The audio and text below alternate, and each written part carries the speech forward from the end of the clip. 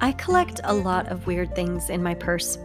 The other day I dumped it out and realized I was actually carrying about 10 masks, a whole lot of lipstick that I didn't even know was in there, and way too many pens and pencils. Every now and again I have to take stock of that clutter. I would say that looking back on 2020, March 2020 to March 2021, I have realized that there is definitely some clutter in my life that I need to deal with. I've spent some time over this last year and even over the last couple of months figuratively dumping out my purse. What I noticed was that until I dumped it out, I didn't even know what was all in there. I have definitely carried around some loss, some loneliness, some feelings of failure and defeat, and even in all of that clutter, I found some things that I really want to keep. Some things that remind me that the hurricane of the global pandemic has actually changed me, and in some ways, I am actually really thankful. Through this last year, I started a gratitude practice that has had its ebbs and flows, but it's something that has been very worthwhile. And when I look back on this last 365 days, that is definitely one thing that I will take with me and I will cherish. Those quieter and slower moments in the morning when I wasn't rushing off to work and to the gym, those days that the global pandemic gave me to be grateful. This dumped out purse has had loss, yes, and it has had failure, yes, so much change, yes. It's also been a time for me to realize that there have been moments spent in gratitude. So I am putting that sense of gratitude back in my purse and I'm carrying that practice with me now. I felt so blindsided by the events surrounding the global pandemic of 2020, and I still remember exactly where I was when the voice on the television said that all of the schools were closed immediately.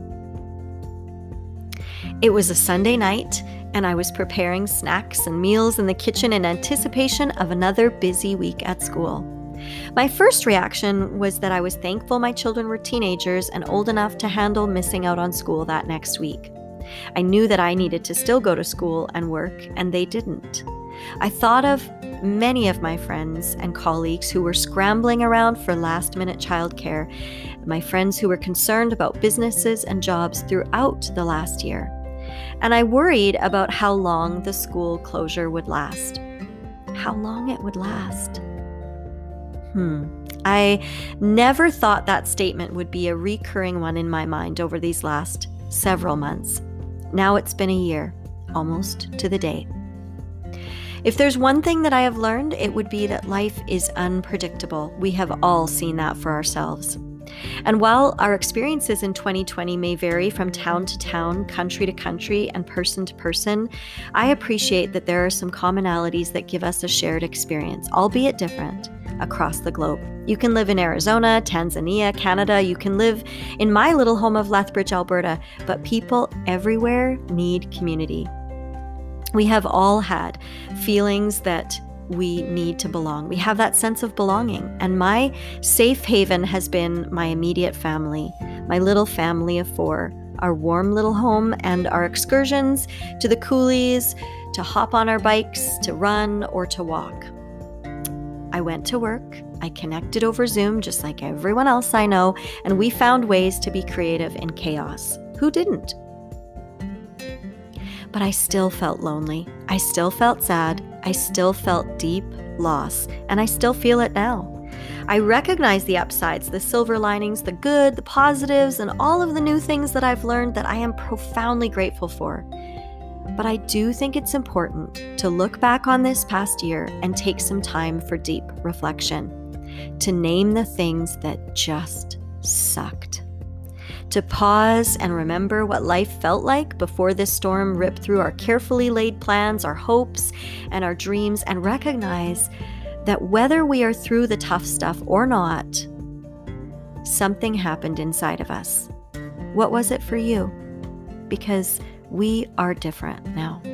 We got knocked down, but did we get back up? For me, I I find strength in my faith. I have always felt strength in my faith. And I know that is not everyone's experience.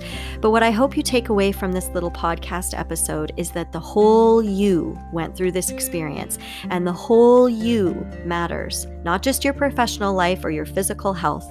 All of you matters. All of you went through this crazy time, and it's the whole you that is worth reflecting upon right now as you look back on this crazy year. My guest today is a friend I admire for her giftedness in working with people, especially those who are hurting. She is caring, kind, and she has the gift of sharing her words and bringing faith and comfort into the conversation all at the same time. She is wise and thoughtful. She has brought her gifts and talents to the local church in Lethbridge over the past number of years and now moves ahead in her life using her recent training as a spiritual director. Pam Ukrainetz, I am so thankful for our conversation. You have reminded me that people need a place and they need space to talk. People still need to talk about this last year, what it has meant in their lives, whether we're tired of talking about it or not. Because talking through our stuff really matters, whether a year has gone by or not. For me, part of moving forward is naming that significance of the past. I am so appreciative of the time that Pam and I had, where I spent some moments reflecting on some of the things about this global pandemic that were really hard and still are. And it matters to me to notice what has changed me. I also took a few moments in this episode to chat with my teenage daughter about her experience with an intentional gratitude practice. I noticed it changed her, and it has changed me. When I look back on this year, I will see the clutter and I will see the mess, the mental mess, the physical mess, the relational and social mess, but I will also remember the sense of gratitude, and I will remember that I felt both so deeply. Friends, what are your snapshots of the last 365 days?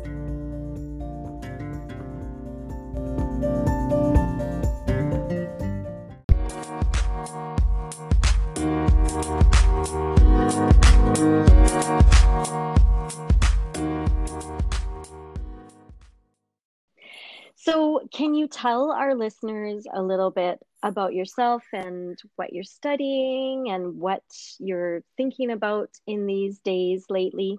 Yeah, I'm currently the director of care ministries at a local church. And what that requires is essentially facilitating programs that support people in a grief journey, in a divorce journey, and most recently, adding a mental health component to that. And I'm not a trained counselor, but I deeply value creating spaces to allow people to be authentic in the journey that they're on. And so even in the realm of mental health, I think people need a place to talk. And so that's what it's meant to be. All of those pieces are supports. They're supports for people in whatever journeys that they're on. And most recently, I just finished studying spiritual direction through King's University up in Edmonton. And essentially, a spiritual director is someone just who comes alongside you and says, how is your relationship with God going? Kind of the same way, like if you were married and you went for counseling, a counselor asks you, how's the relationship really going? That's kind of what spiritual direction does, is comes alongside you and says, how's your relationship with God really going? And it is a space for people to say, well, it's great, and I'm listening for these things, or I want to dig deeper, or it's, I think there might be a God, and spiritual direction just intersects people in those kind of spaces. So looking forward to seeing what the future holds in that realm. That is so interesting and so timely right now with that mental health piece as well.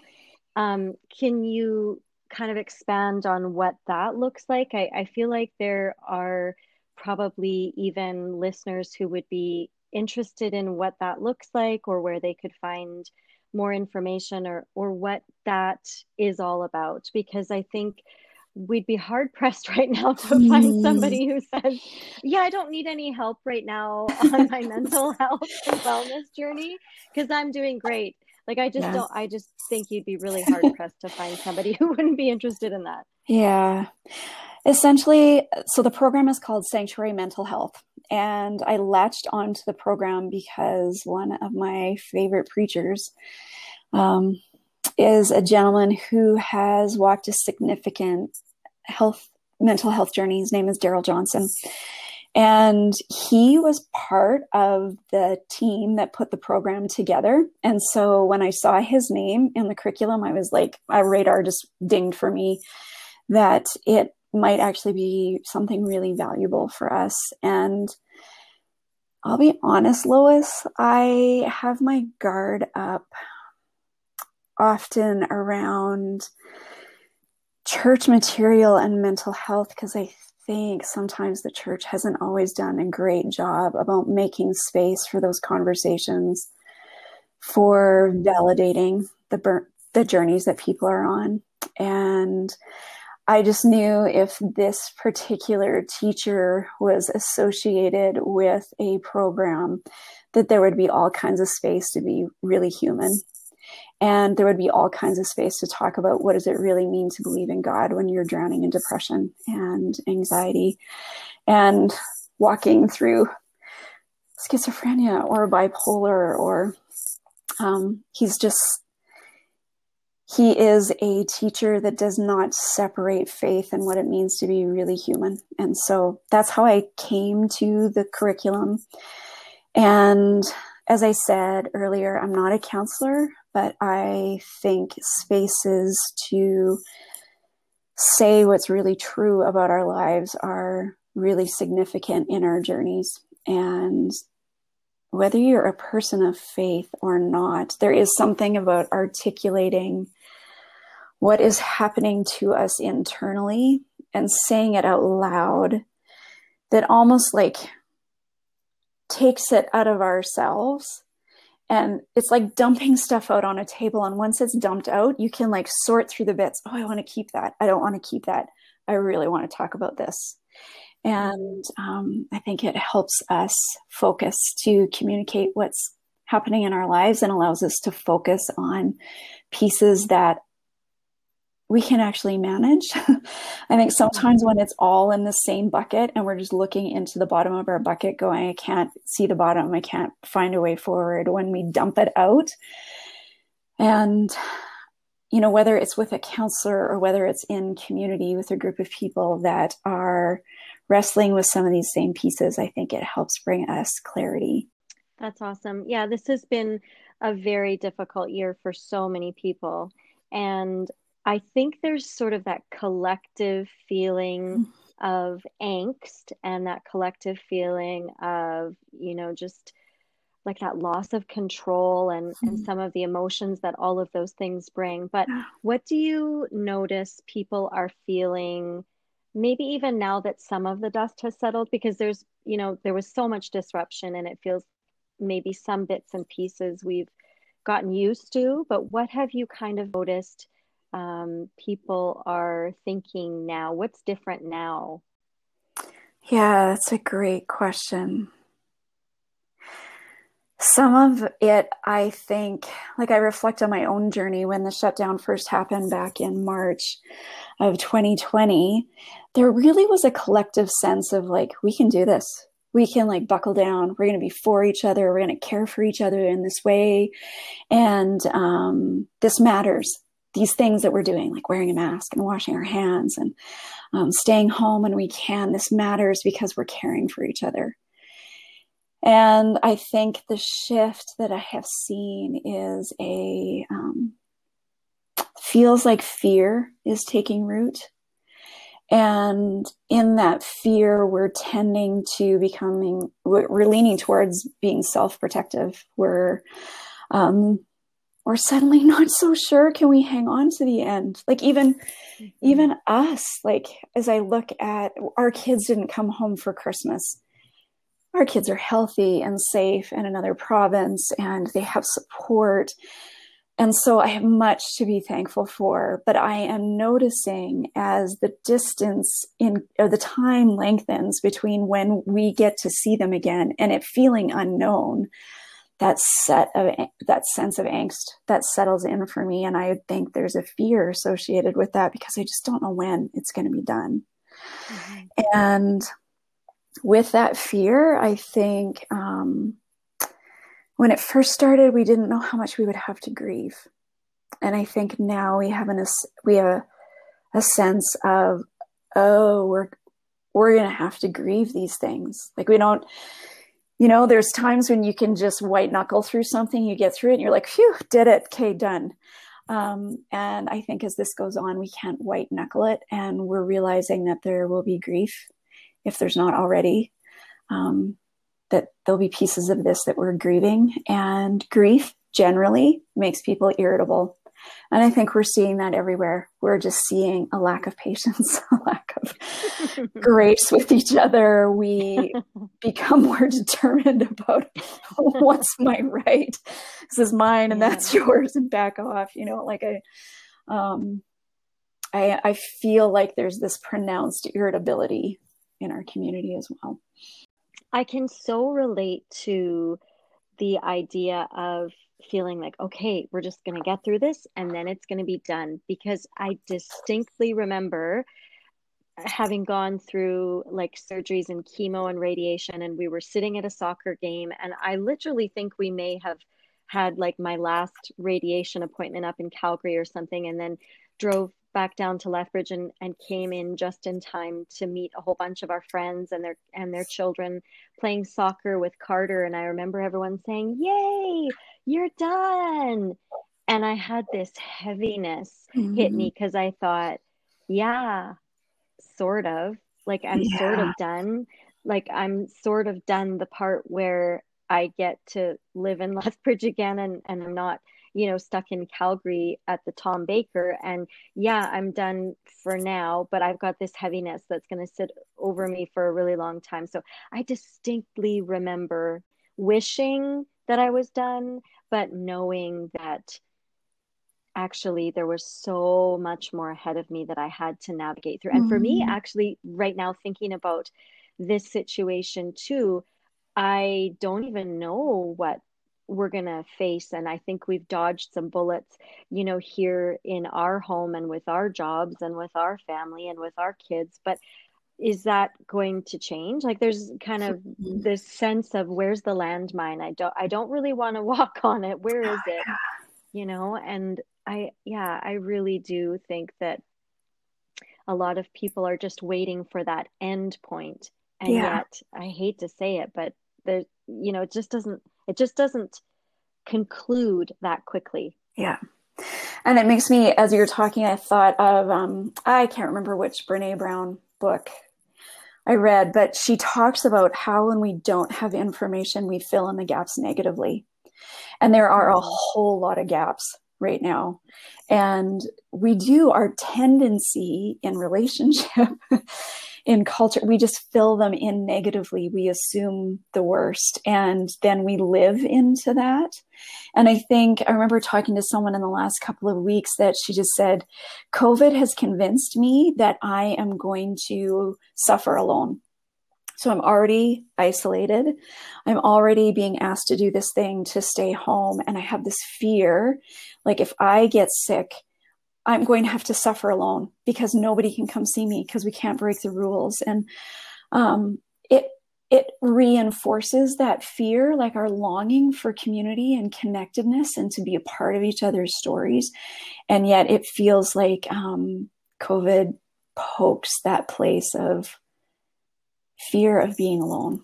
And I think with that aloneness just comes this giant fear and realization of being disconnected. And I think that so many people, well, I think, and this is my opinion, but I do think lots of people would use that terminology too to describe how they have felt, during this time, very constrained, very disconnected. And I think that's kind of the world that we're living in, like so connected on so many levels globally in Mm-hmm. terms of what we can access so quickly on the internet and so many things that we can connect to virtually, but yet that sense of disconnection, it's such a juxtaposition to be that connected and so disconnected at the very Mm-hmm. same time. And I think without those community outlets like church and social groups, how are people finding connection right now? Mm-hmm. Like true connection. Quite candidly, there is a level of shame as I consider this question, because I am married to a good man in a stable relationship. My home stability, a roof over my head, is not dependent on, it's not paycheck to paycheck. And one of our daughters is in university and actually lives, in our basement. And that question of like, how do people stay connected is so profoundly challenging. And I'm like, who am I to say? That's honestly how I felt this week as I sat with this question. Like, who am I to say, oh, yeah, do this and be connected? Mm-hmm. Because I sit in such relational privilege right now. Mm-hmm. And so if I don't know that I have hard and fast answers, other than I would like to invite listeners to a conversation. And I think the first thing that I would say to us is, if you are in a position of relational generosity, relational stability right now, I think the onus is on us to reach out, to knock on your neighbor's door, to email someone. If you're part of a gym, if you're part of a church, if you are go to a small grocery store all the time where you notice the same shoppers all the time, like stopping and inquiring, I think it's on us, those of us that come from relational privilege, to reach out. And so I think that's where it starts. Mm-hmm. I do think for all of us, there is a level of who doesn't want to be rescued from this? Like, we all want to be rescued. And I think particularly if you live alone, or if you are in a relationship that is profoundly dysfunctional, you just want to be rescued from it. And I think it's important in those deep longings of rescue that we can't rescue what we don't know.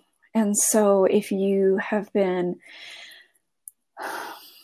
isolating further and further, which is often our tendency in stress and isolation, we just go further underground. And if you find yourself digging further underground, to reach out, contact one person, let one soul know how you are doing.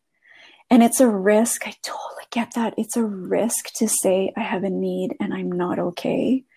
But people can't intersect you if we just don't know. So I think that's part of it. I think having grace for each other in this journey is super important. It's easy for me to say, reach out, but to have grace for those that, like, when the pit is so dark and you can't find up or down, it's hard to reach out. And so I think those of us that are not in the same depth, we have to have grace for those that are, and be willing to go find them.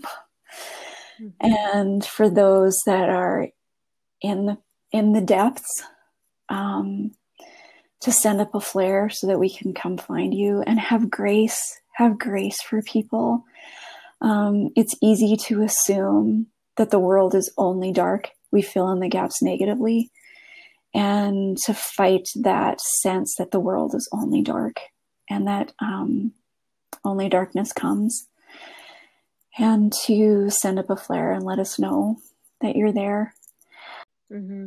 I think everything is so amplified right now. Like when you're Mhm. lonely, it's amplified. When you are feeling discouraged, that is amplified. When you're feeling disconnected, that's amplified. And for me, I've noticed like the clutter around me feels Mhm. amplified because I have to, like I consider myself, I think a lot of people would say, "Oh, Lois, you're really a very Yes, organized you person." are. It's like, yeah, sometimes.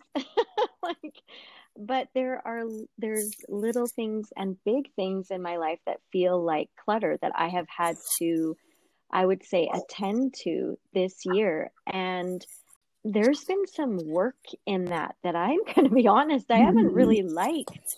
And for me, it's been relational clutter. It's like Mhm. I need to work on these relationships that I thought were strong. And I feel like being around these people called my family every day, there's been, there's been some really good times and there's been some amplified bad times. And we've really had to kind of, I guess, really look at it. And I've had to ask myself, what am I willing to put in? Like, what kind of hard work am I willing to put in to making this better, to working on these relational pieces that right now feel a little cluttery. Like Mhm.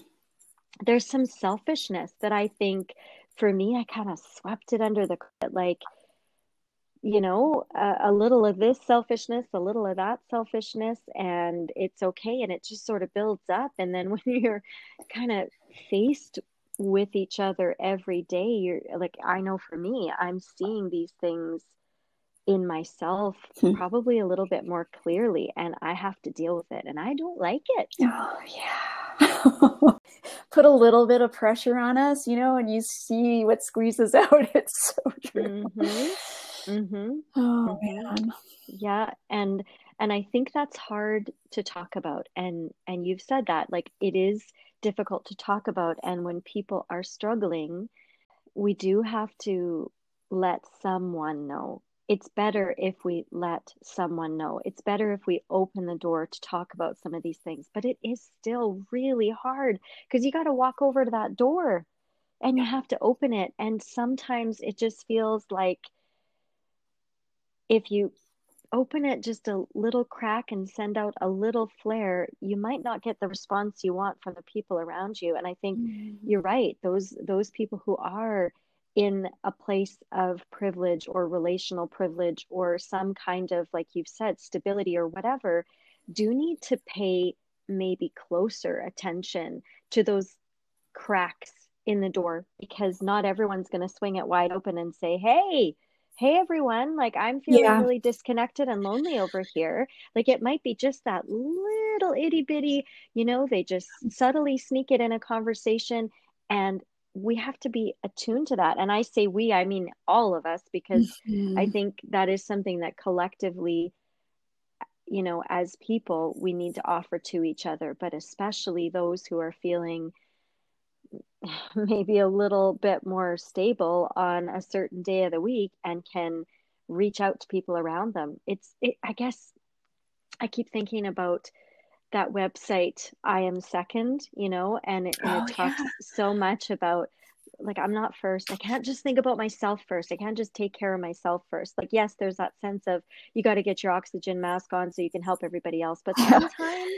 sometimes I think we do have to think less of ourselves and more about the people around us because it is so easy to have tunnel vision. And I guess that seems like a contradiction because we do have to, we do Mhm. have to look after ourselves. We do have to have that self-care piece and that is so important. But at the same time, on the other hand, there's that sense of we have to notice what's around us from the people around us who are needing Yeah. needing us.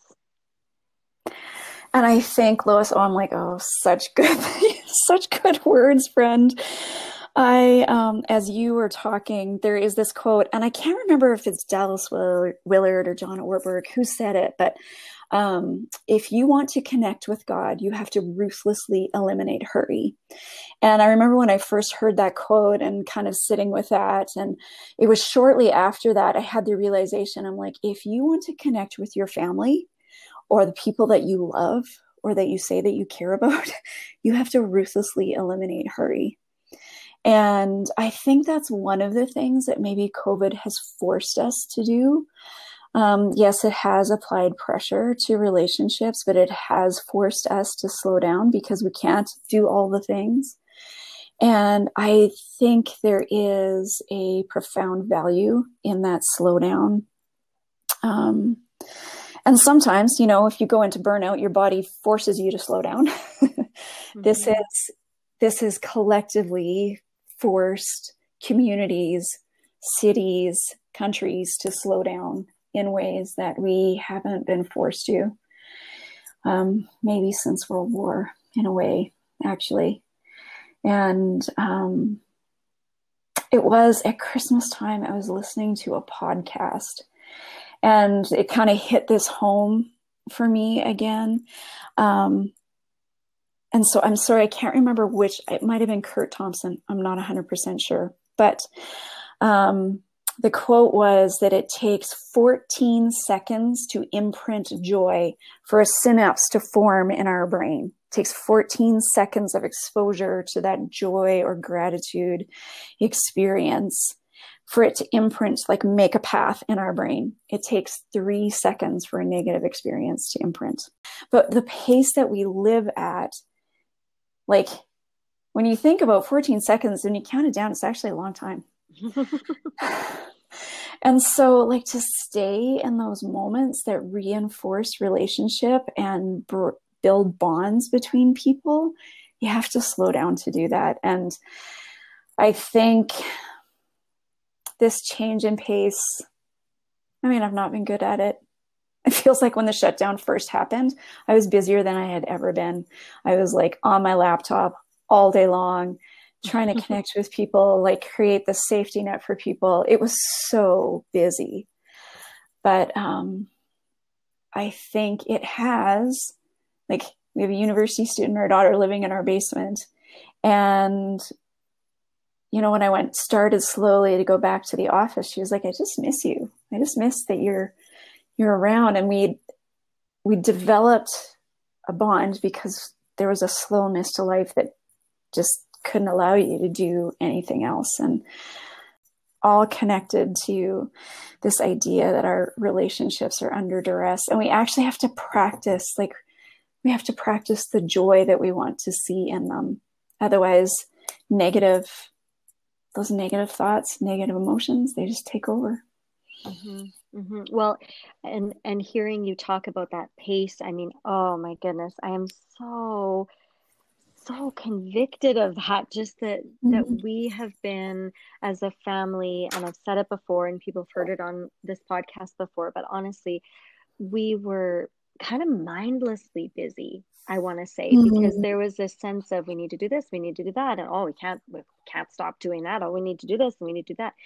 And I don't think there has been a huge slowdown for us. I mean, when I think about it, my husband Cam and I have been busy for years and years and years and years. And this year doesn't feel like, it doesn't feel not busy. Like it still feels busy, but there is something about the pace that has changed. There's something about the dinners at the table that are happening more often. There's something about, for me personally, what's going on inside my head and my heart, even if I am not, living this out necessarily exactly the way I would want to, because my family still sees me doing busy things. They still see me recording podcasts and editing podcasts. They still see me, coming home late from work. Like they still see all of that, but there's something going on inside of my head and my heart where I'm really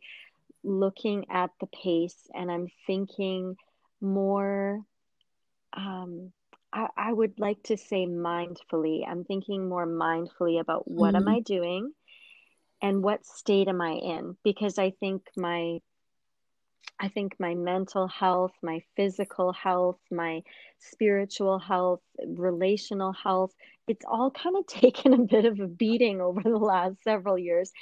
And not just because of busyness, but just because of choices and also just because of circumstances. It hasn't been super easy for us. But yeah, I'm taking stock and noticing some things, and that has been changing my mindset, because what is my goal? Like Hmm. what is my goal with what I'm doing? What do I need to be Great more question. intentional about? And I know that I have some deep questions about um, what kind of effort am I putting into certain friendships right now?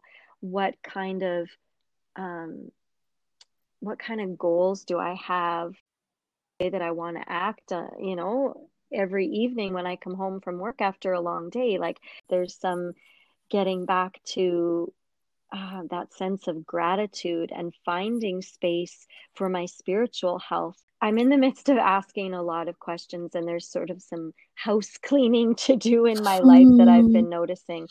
And like I said, I don't think that's easy. I don't think that I necessarily like it, but I'm probably not the only one who feels like after this little hurricane, there's a bit of cleaning up to do, and not even Yeah. just after it, during it. We're Yeah. still in it. Yeah.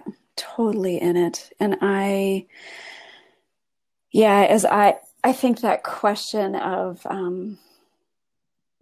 why and what are we doing and what are we focused on, and it has really brought those pieces to the surface, and you are not alone in that. I would say, I'm like, oh yeah, like, how do I want to spend my time?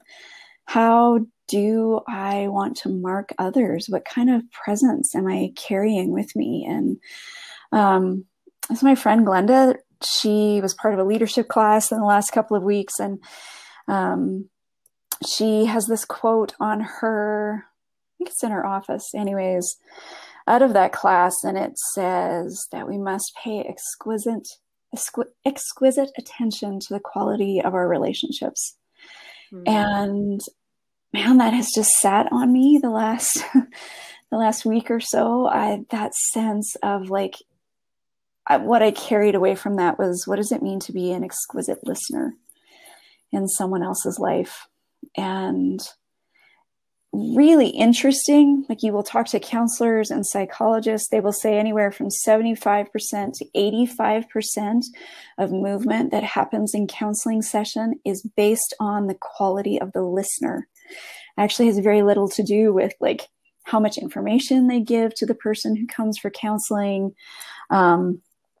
It's deeply connected to the therapist's ability to listen. And I was like, honestly, like, what would happen in life if we really just listened to each other more significantly, created more stillness and space for that? And maybe that is something that is growing a little bit out of this, or could grow out of this.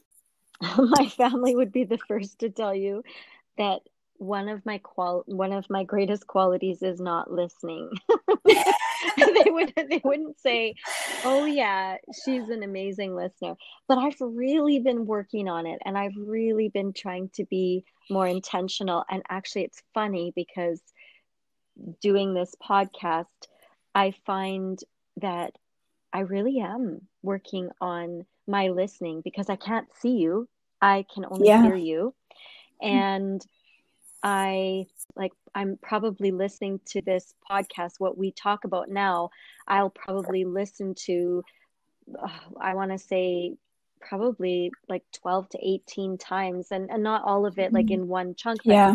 over time, some pieces and some parts get listened to over and over and over and over again. And I know that's not exactly the same as in the moment. However, I am letting a lot of this sink in, and I do think about it again later. And I think about when I listen to myself as I'm editing, I think about how did I respond to that question, and what did I say, and why did I do it that way, and how can I do this better next time? And it actually is a really good activity for me to be working on my listening. And sometimes, I have to think about the fact that sometimes I listen, but I'm thinking about what my response is going to be as I'm listening. And I have to be really careful about that because not everybody wants to say something and have their Hmm. problem solved right away, which I Right. like to do. I love to be a Yeah. problem solver. Not everybody wants a word of encouragement or an idea for how they could do something. Sometimes people just want to talk and they just want you to listen. Yeah. And I'm really working on that. That doesn't come to me supernaturally because what comes supernaturally to me is to be more of an encourager. And Hmm. Yeah. I have to slow that side of me down a little bit. And so often it is kind of hard to create some of that stillness for listening. We do fill our lives with a lot of noise. And I think there's a lot of negative noise out there. And you were talking about social media, and I think that's a really good example of a lot of negative noise. And I think, how are you getting out of your head these days and thinking positively, even though the world is kind of filled with negative noise right now? Yeah. One of the first things that comes to mind is I'm saying thank you. Thank you to the people in grocery stores. Thank you to the souls that hold the door open. Thank you to my daughter when she unloads the dishwasher. I'm just trying to say thank you. I think it shifts me into a position of receiving, that there is something for me to receive. It's not just about get through the day, make sure I'm efficient, do my tasks. It's about receiving from another person. And so I'm trying to say thank you. Another thing that I'm trying to do, and this came from my spiritual director, is just to name the gifts. And disclosure, I feel things deeply and it will squirt out my eyes. It just does, whether I'm like incredibly happy, really angry, deeply sad, just squirts out my eyes. And what my director said was like, how about you just like pay attention to those tears instead of just feel embarrassed that they're there. Pay attention and note the feelings that are behind them. And in that, what happens for me is that sometimes I'm like, oh, tears come to the surface, but it's like because of a joy. And then I get to name that joy and be like, oh, that actually was a really good thing. Or that there maybe is a sorrow. And I think like we have to name our griefs. We have to name our angers for us to actually bring them out to a place where we can go, okay, I'm angry. So now what? How do I move through that? Do I feel offended? Do I need to offer forgiveness to someone? Like I think paying attention to that has, and that's, I just, under the category of naming the gifts, what are the moments of the day that I felt something deeply in, and kind of digging a little bit what's behind that. And again, that takes time. Like when we are going through the day at warp speed, it's really hard to name the gifts in the day. And so trying to do that. I make a tool that and this came out of my spiritual direction program. There's this little prayer called the Prayer of Examine. And it literally, like I have it on a sheet, like put it beside my bed in seasons. And it just is like 4 simple questions, like, and you can look them up online, Google Prayer of Examine, and it'll give you questions to use. And it just makes you like stop at the end of the day, typically is when you would use it to reflect on the day. And one of the big pieces for me in that is it helps me recognize where God has been in my day. And I think even when you are a person of faith and feel a certainty that there is a God, we all need to be reminded that maybe he was in our day somewhere, and it grounds us a little bit. And that little prayer of examine helps me do that. I think One of the other things that I have been practicing in this season is lament, and just saying how much I don't like, or how angry I actually am, or discouraged I actually am.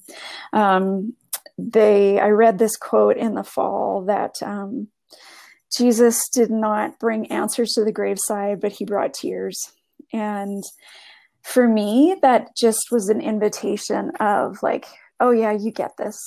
You get what it is to want something different. You get what it is to wish that your friend hadn't died. You get what it is to feel abandoned. And so lament has been a place for me to just really be honest before God. I think if we grow up believing we can only say the nice things to God, eventually when life gets hard, we quit talking to him, because there isn't always nice things to say to God.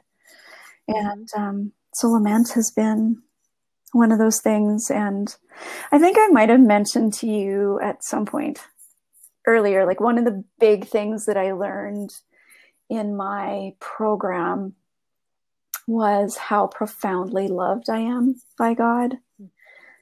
That is the primary position of me before him every single day. And like even more beautiful is that is the primary position of every human every single day, is how profoundly loved by God you are. And that there's no place that you go in your day that he's not there.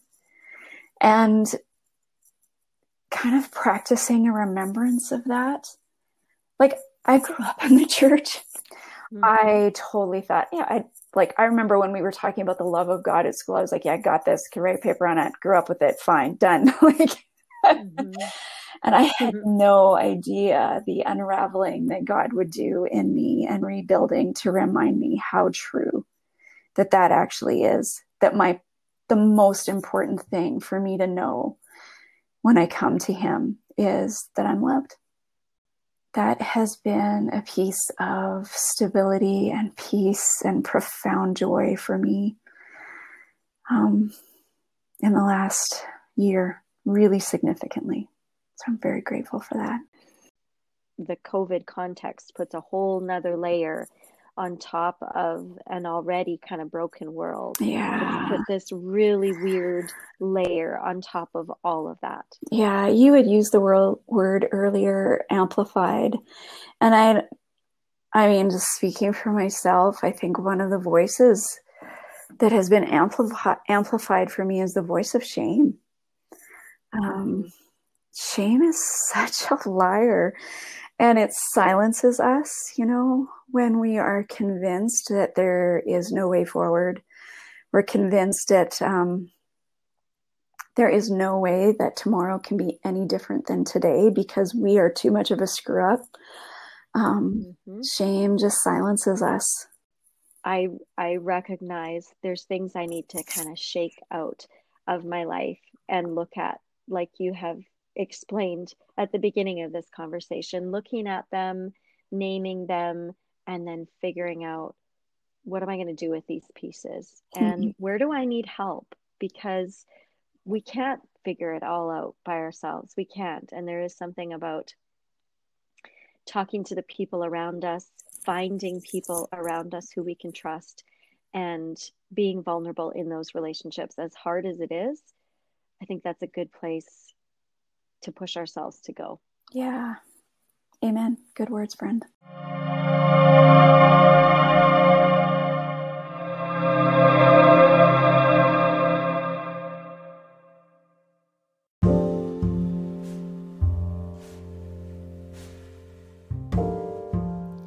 I'm here right now with my daughter, Amy Van Roon, and Amy is 15 years old. And I wanted her to join me today to talk about something that was important to her from March 2020 to now, March 2021. And throughout this past year, she started something called a gratitude practice. And this was really important to her, and it was also important to me. And we had spent some time in the mornings doing that together. And Now I can officially say that I have had every family member, my immediate family, Cam, my husband, and my son Carter, and my daughter Amy, as a part of my podcast. But that was also really important to me because when I look back from March 2020 to March 2021, I know that those three people have been very influential to me in different ways. And when I think back to this time, I will remember very distinctly this shared experience that Amy and I had of doing a gratitude practice together and just spending that time in the mornings when we would have normally gone to the gym together, just kind of having some peaceful time to ourselves to do a gratitude practice. So I invited her here today because I wanted her to share her story of how she started the gratitude practice and really how she does it and why that has been important to her.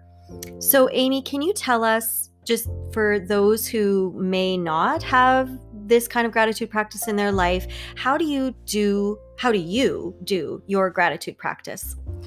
Okay, so how I do it is you get like a notebook. You can get whatever kind of notebook you want. Personally, using a notebook is a lot better than just doing it in your head because you really like think about it and it starts your day off like right. And so how I do it, you just get a notebook and you're going to write 5 things you're grateful for in the last 24 hours. So it can be like the sun shining through your window or something like that. And then you're going to write 10 dreams that you want to accomplish in the next 10 years or so. And you write it as if you've already done them. So if I wanted to be a doctor, I'd say, I am a doctor.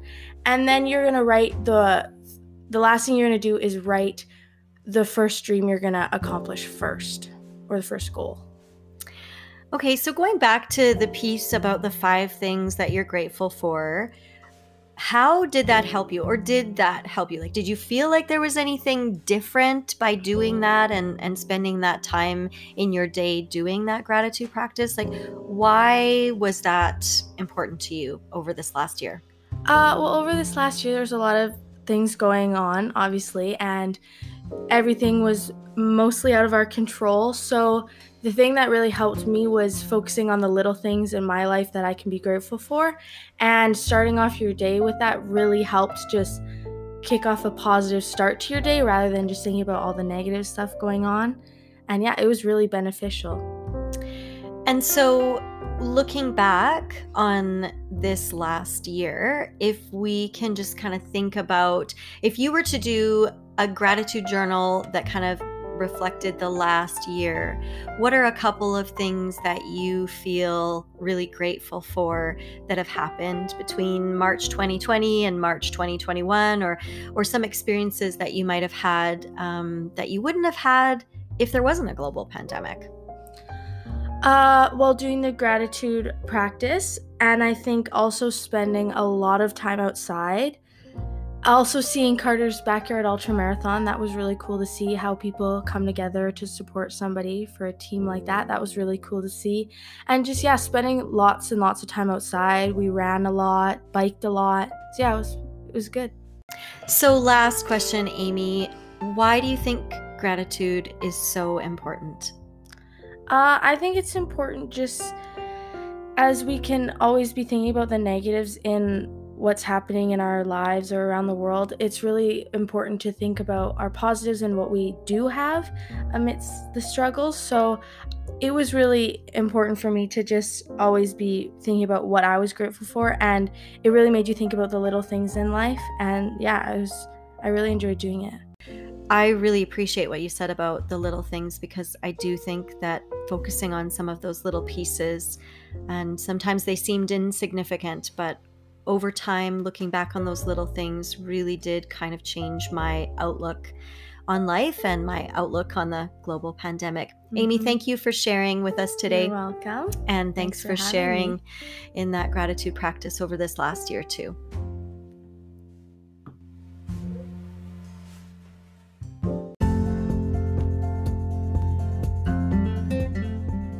Thanks, everyone, for tuning in to another episode of the Plan B Leadership in Life podcast. I'm your host, Lois Van Roon, and I just want to take this time to say thank you so much to all of my listeners for tuning into this podcast, for sharing it with your friends and family, and for also giving me such positive feedback on how much you're appreciating these stories about leadership in life.